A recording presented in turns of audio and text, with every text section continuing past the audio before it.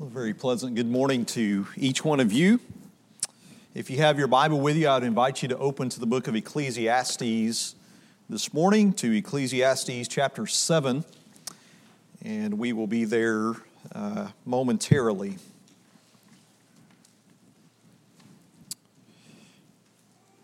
Here recently, I've been thinking about just kind of thinking over this past year and some things that we have experienced together as a congregation, and I may share some of those with you in a few weeks as we change from one year to the next. But one thing I have been thinking of in kind of from a negative perspective, I guess you could say, something that we don't often consider, is to think about how many among our number have suffered in their family death. Death is not something that we often like to think about. And yet we know if we have lived for any amount of time that death can come at any time. Death comes often at the most inconvenient time. The times that we are not ready for that to come for our loved ones or even for ourselves.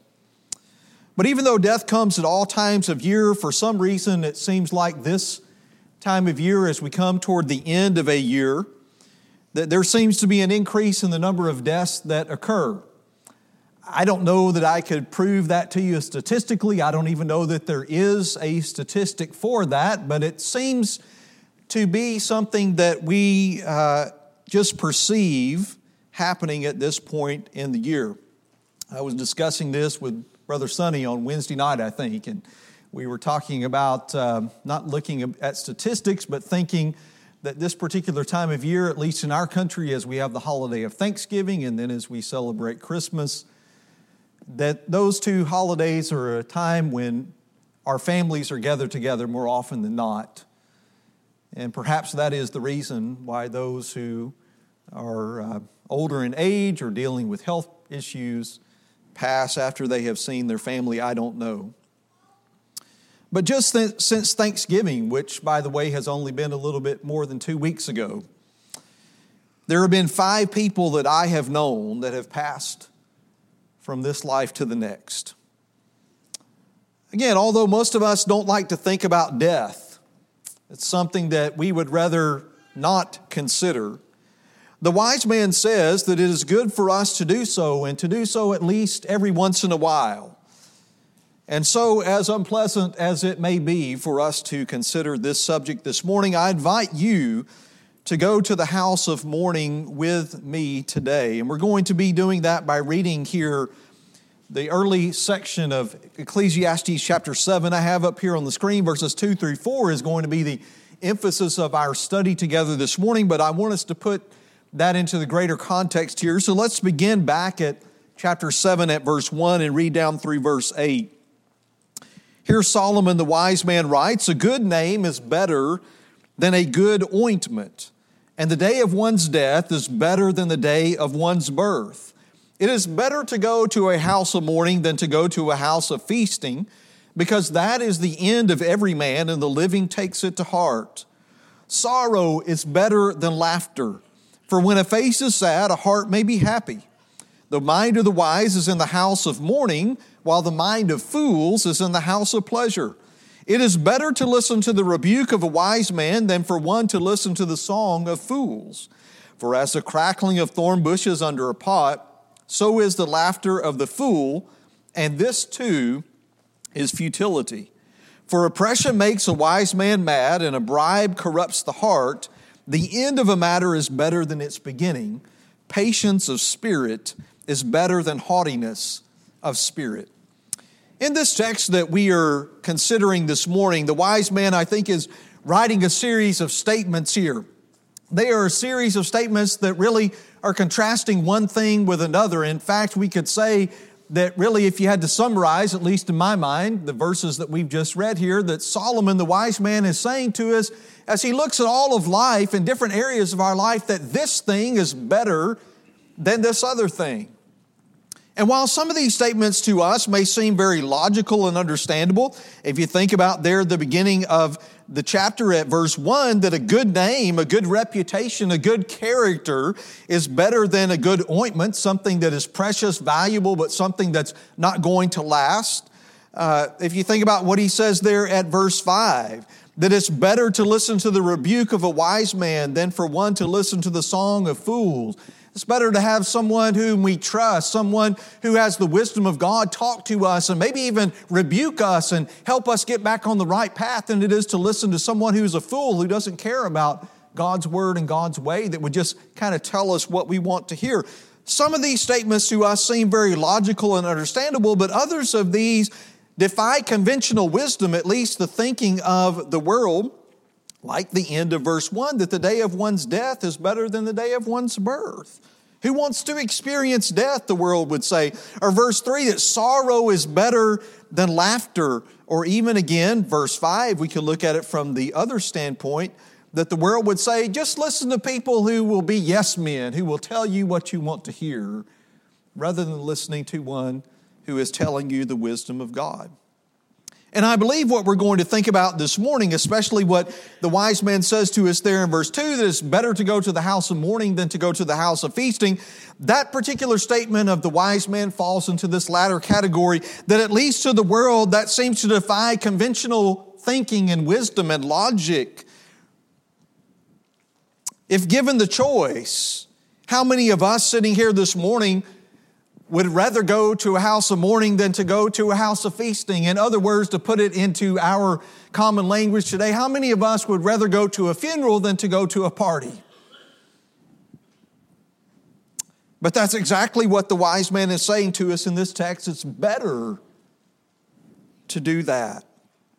So I want to think about why. Why is it better for us to go to the house of mourning than to go to the house of feasting? What can we learn by going to a funeral, as it were, that we can't learn by going to a party? And I want to consider 3 reasons that the wise man, I believe, gives us in this text why it is better for us to go to the house of mourning than to go to the house of feasting. Number 1, he would say to us, and we're going to kind of work backwards here this morning in the text, but look at what he says here in verse 4.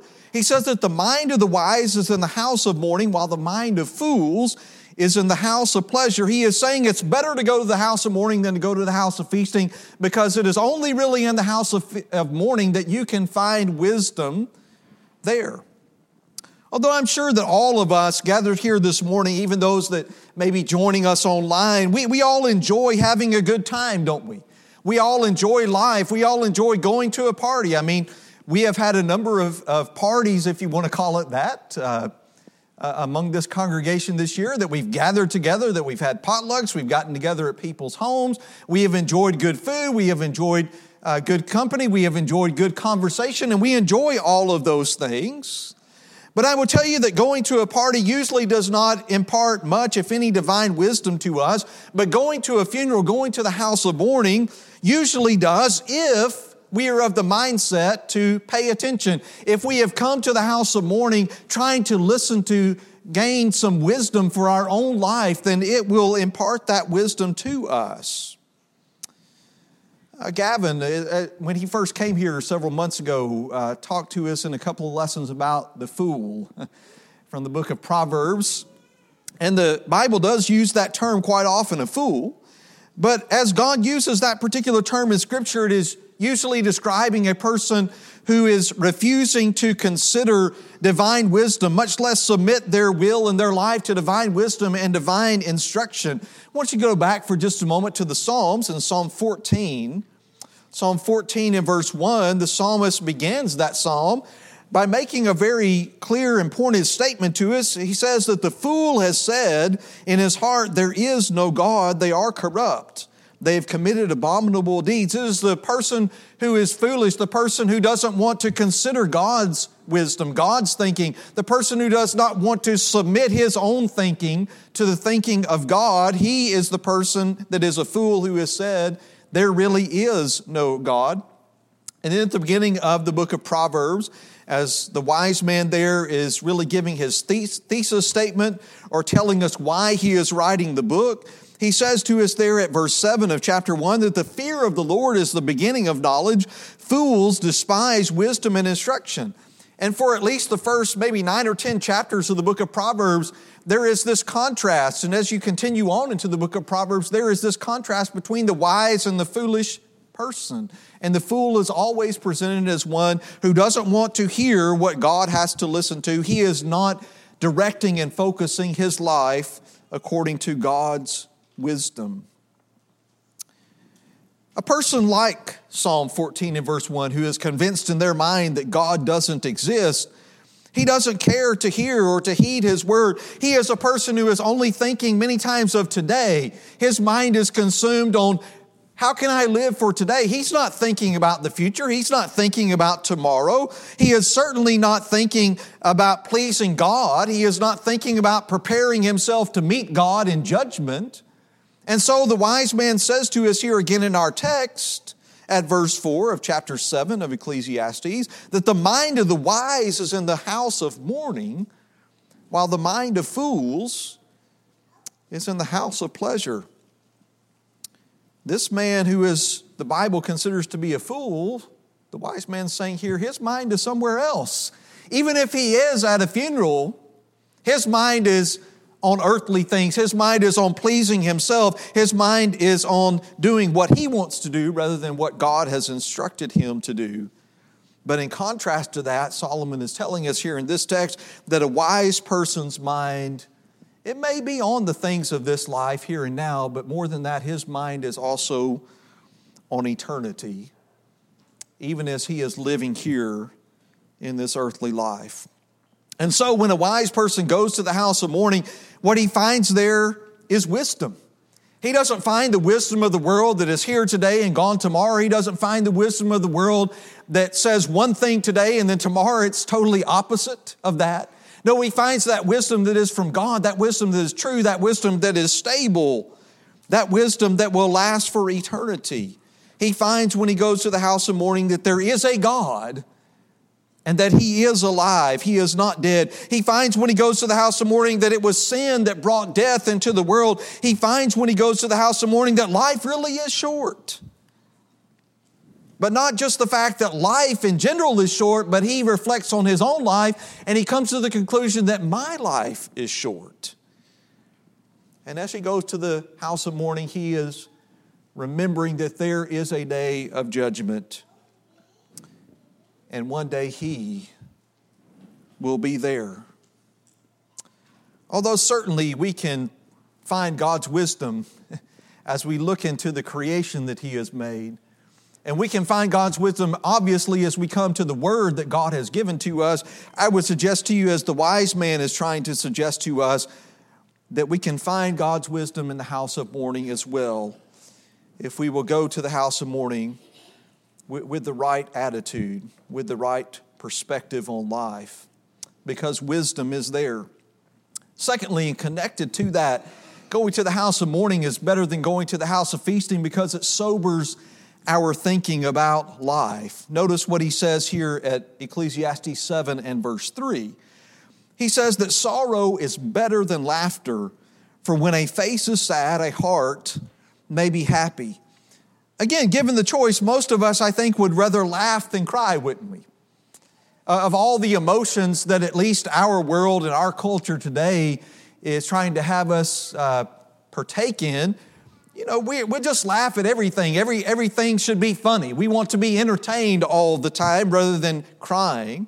But I would ask you, is Solomon only telling us here in verse 3 that it's just better for us to cry than to laugh? Is that the entirety of the point that he is trying to get across here? Is that really the contrast that he's making here between saying it's better to have sorrow than to experience laughter?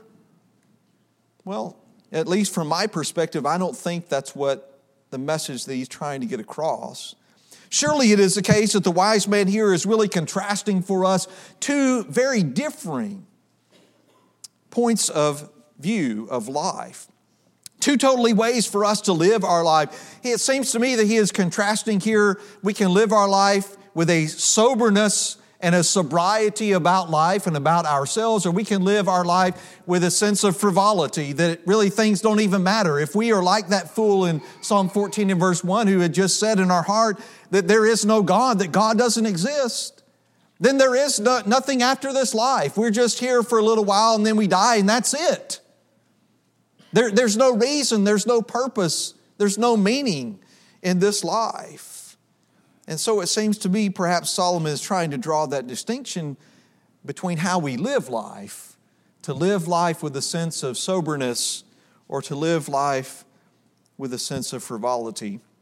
The Apostle Paul, of course, spoke a lot about this as he wrote to Christians in the first century, as he instructed and encouraged them as he would us today to live with this sober-mindedness. I want to just look at a couple of those passages as things for us to think about along these lines this morning. 1 Thessalonians chapter 5, beginning at verse 4, in the context here, of course, of what has happened to those Christians, those brethren that have died in the Lord. Do they have any advantage over those of us who are still alive here on earth? And reminding those Christians that the day of the Lord is going to come.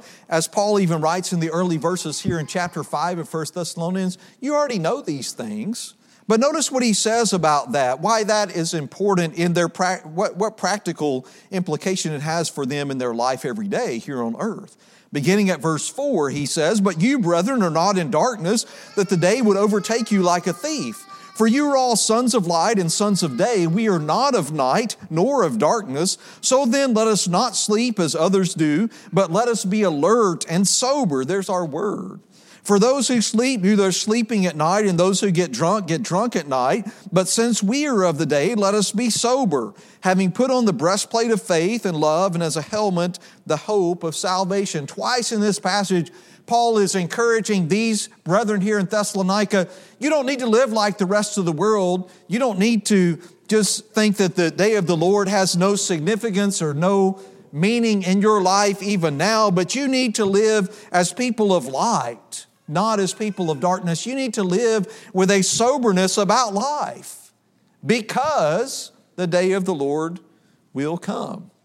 Notice what Paul said to the evangelist Titus and what Titus was then to instruct and what he was to teach the brethren that he was working with there on the island of Crete. Titus chapter 2, look at verses 12 and 13. Let's go back to verse 11. "For the grace of God has appeared, bringing salvation to all men, instructing us to deny ungodliness and worldly desires and to live sensibly, righteously, and godly in the present age, looking for the blessed hope and the appearing of the glory of our great God and Savior, Christ Jesus." Again, Paul is instructing Timothy that he needs to tell the brethren that he is working with that God's grace teaches us to live in a certain way, to be a certain kind of people. To live, as he says here, the New American Standard says to live sensibly, but some of the older translations said to live soberly and righteously and godly in this age where so many people are living anything but that way. Where so many people have said in their heart that there is no God and life is just about having fun. We must be a different kind of people than that. Perhaps even more than that, Solomon may be contrasting here in our text in Ecclesiastes 7 and verse 3. Maybe two responses that we could have towards sin. That we take a serious view towards sin when we find it in our own life. That as we realize that we have sinned, that it would produce within us a godly sorrow that produces repentance. Versus an attitude that when we find sin in our life, we just kind of laugh that off maybe as no big deal, or we make a mockery of sin as many people in the world around us today are doing. And from that standpoint, that sorrow is better than laughter. I want you to think about something that Jesus said in Luke chapter 6 in the Sermon on the Plain here, very similar to the Beatitudes that we have recorded for us in the Sermon on the Mount in Matthew chapter 5. Notice here in Luke chapter 6 at verse 25, Jesus says, "Woe to you who are well fed now, for you shall be hungry." Notice the last part of this verse. "Woe to you who laugh now, for you shall mourn and weep." Is Jesus saying or issuing a woe to people who would have a good time, to people who would be in the house of feasting, to people who enjoy going to a party and laughing and just enjoying life? Is that what Jesus is saying here? No, I think we have to take these statements from a spiritual standpoint. And he's saying, woe to you who are laughing now about your spiritual condition before God. Woe to you who are just laughing off your sins and making it seem like that's not a big deal because, hey, God, if He doesn't exist, then sin doesn't exist. And it doesn't really matter how we live. I think maybe James makes this even clearer when we come to his little book in James chapter 4 and verse 9. As he is talking to us here about how we need to submit to God and resist the devil and he will flee from us. Verse 8, he says, draw near to God and He will draw near to you. Cleanse your hands, you sinners, and purify your hearts, you double-minded. Be miserable and mourn and weep. Let your laughter be turned into mourning and your joy to gloom. James is very much in this context saying you need to mourn, you need to weep over your sins. That your laughter needs to be turned into mourning. He's not saying don't enjoy life. He is saying in relation to our sin that sorrow is better than laughter. I don't know about you, but every time I go to the house of mourning, it is a time for me to seriously and soberly reflect on my life. And to think about where I stand with God at that particular point in my life. For me to think about all the mistakes that I have made along the way. For me to consider the shortcomings that I have in my life. To think about the sins that I have committed. To think about how many times I have been very selfish in the way that I have lived my life and the choices that I have made. To think about all the wasted opportunities as God has given me so many opportunities and open doors to serve Him and to serve others or to stand up for what is right, and maybe I didn't take advantage of those. But that comes in going to the house of mourning. That kind of thinking usually doesn't result when we go to the house of feasting. And so, brothers and sisters, if we allow the house of mourning to sober our thinking and to change our living from that day forward, then sorrow indeed is better than laughter. The end of that verse back in Ecclesiastes chapter 7 and verse 3 may be a little bit hard to understand, especially the way that the New American Standard translates it there. As it says to us, for when a face is sad, a heart may be happy. I like the way that the New King James translates that.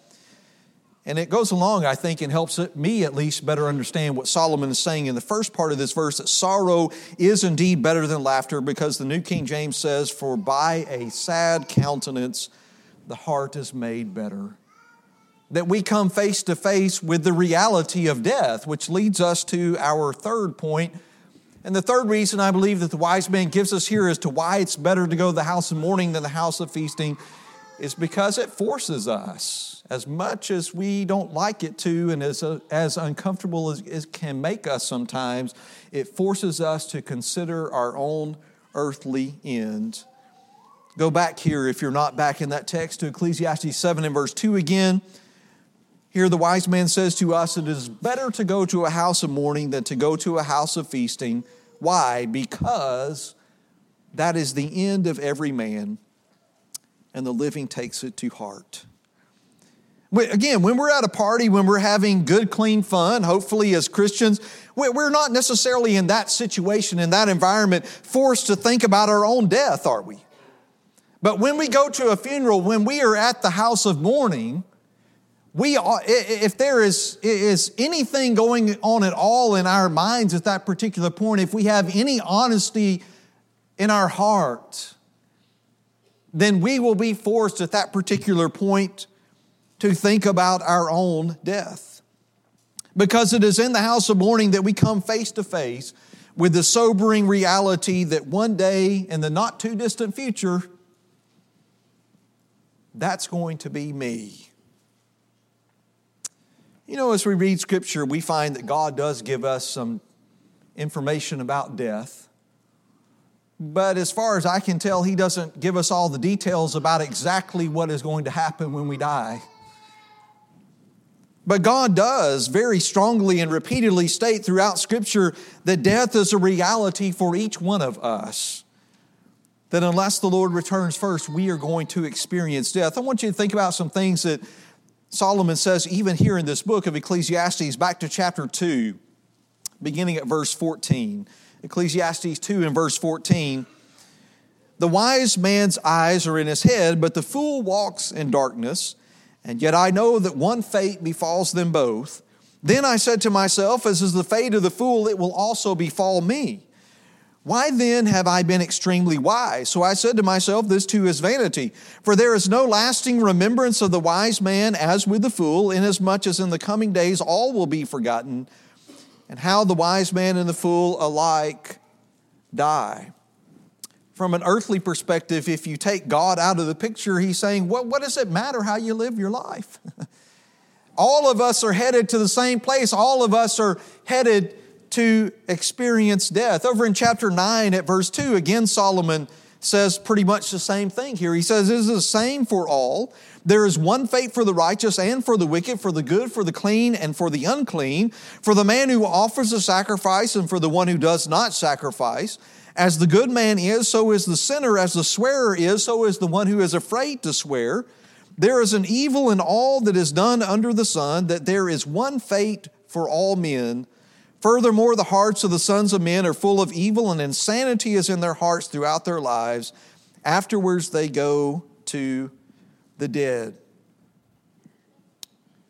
Again, Solomon says it doesn't matter what kind of choices you've made in your life, whether you have made the decision that you're going to give your life and your will totally to God and you're going to live in a way that pleases Him, or you're like the fool again in Psalm 14 and verse 1 who just says, there is no God and I'm my own God and I'm going to live life the way that I want to live. Whatever we make those choices about life, he says, the reality is that all of us are going to die. You may already be thinking about this text in Hebrews chapter 9 and verse 27 where the writer says there that it is appointed unto man once to die, and after this comes judgment. Again, I would remind you this morning that unless our Lord and Savior Jesus Christ returns first, that all of us are going to experience death. If you've lived long enough, you have come to this conclusion already about what I'm about to say. But you know that death is no respecter of persons. Every day in this world, there are infants that die. Every day in this world, there are teenagers that die. There are 20-somethings that die. There are people who are in the prime of life, that their life is cut short. There are young parents who die. There are spouses who die. There are older people who die. Every day in this world, there are rich people who die. There are poor people who die. There are healthy people who die. There are sick people who die, and on the list can go. Brothers and sisters, death is no respecter of persons. And so it may be the case as you're sitting here this morning, you look at yourself and your own life and you think, hey, I'm young, or at least younger, and I'm healthy as far as I know, and things seem to be going well in my life, and you're thinking, yeah, I know that someday I'm going to die, but that's probably not going to happen anytime soon. You know, I'm just 15 or 20 or 30 years old, and I've got 60, 70, 80 more years to live, and then I'll get serious about serving the Lord. As you get older, that reality becomes clearer. Did you know that here this year in 2022, the life expectancy in this country for males is 78, and the life expectancy for females is 82? I know those of you who are teenagers and in your 20s, you're thinking, boy, those numbers sound big. You know, it's going to be a long time till I get there. But I'm here to tell you that it goes by quickly. Because as I look at myself at 46 years old, if I live to the average age, I have already lived more than half of my earthly life. And that's a sobering thought. And so wherever we are on the spectrum of life, whether we are young or middle-aged or older, we all need to come to grips with this reality that one day we're going to die. We all need to be impressed with the truth that God gives us, that life does go by so quickly. a couple of passages from the Psalms, and then we'll be done this morning. From Psalm 39, just to read verse 5. Notice what the psalmist says here about life, about his life.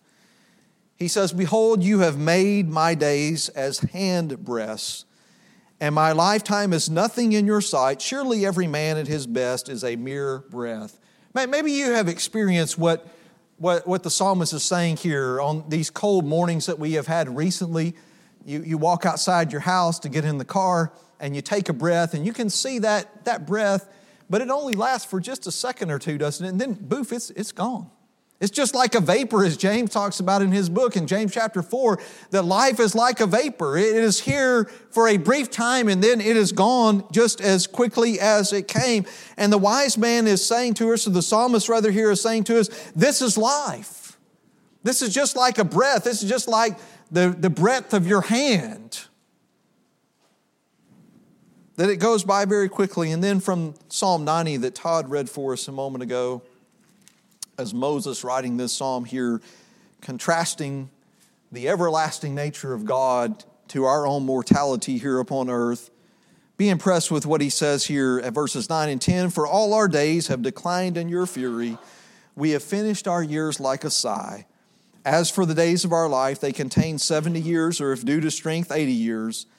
Yet their pride is but labor and sorrow, for soon it is gone, and we fly away."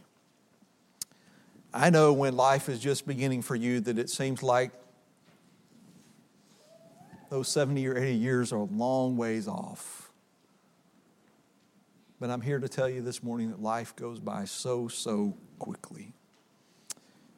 And what going to the house of mourning does for us, if we are in the right frame of mind, it focuses us to face our own earthly end head on. We can't escape it, because it's coming for all of us. And since that is the reality of life here on earth, then let us take the admonition of Moses to heart here in Psalm 90 and verse 12, where he says, "So teach us," asking God to teach us to number our days, that we may present to you a heart of wisdom. It may seem like a strange statement on its surface, but I hope I've at least given you some things to think about, some sobering things to consider. As the wise man says to us in Ecclesiastes 7 and verse 2, that it is better to go to the house of mourning than to go to the house of feasting, because that is the end of every man, and the living takes it to heart. I hope that our short trip to the house of mourning this morning has done what it is intended to do, that it has given you God's wisdom about life and death. It has allowed us to sober our thinking and therefore to sober our living, so that we can live in a way that honors God, that pleases Him, and we will be ready, we will be prepared when it comes for our time to depart this world and to be with Him eternally. This is not a rah-rah lesson this morning, but this is one I think that we all need. I know I need it from time to time. What about you as we come toward the close of this service, as we come toward the close of another year? Where do you stand with God? Are you right in His sight? Are you ready to meet Him in judgment? You can be, and God wants you to be. I want you to think about that question. Am I really ready to die? Am I prepared? Really think about that in your mind this morning as we're about to sing this invitation song. And if those thoughts aren't pleasant, I hope it would move you, it would stir you to get out of your seat and to come to the front. Or maybe you just need to take care of things between you and God. But whatever that might be for you, if you need to act, if you need to be right with God this morning, I hope that you will do that this very hour as we stand and as we sing.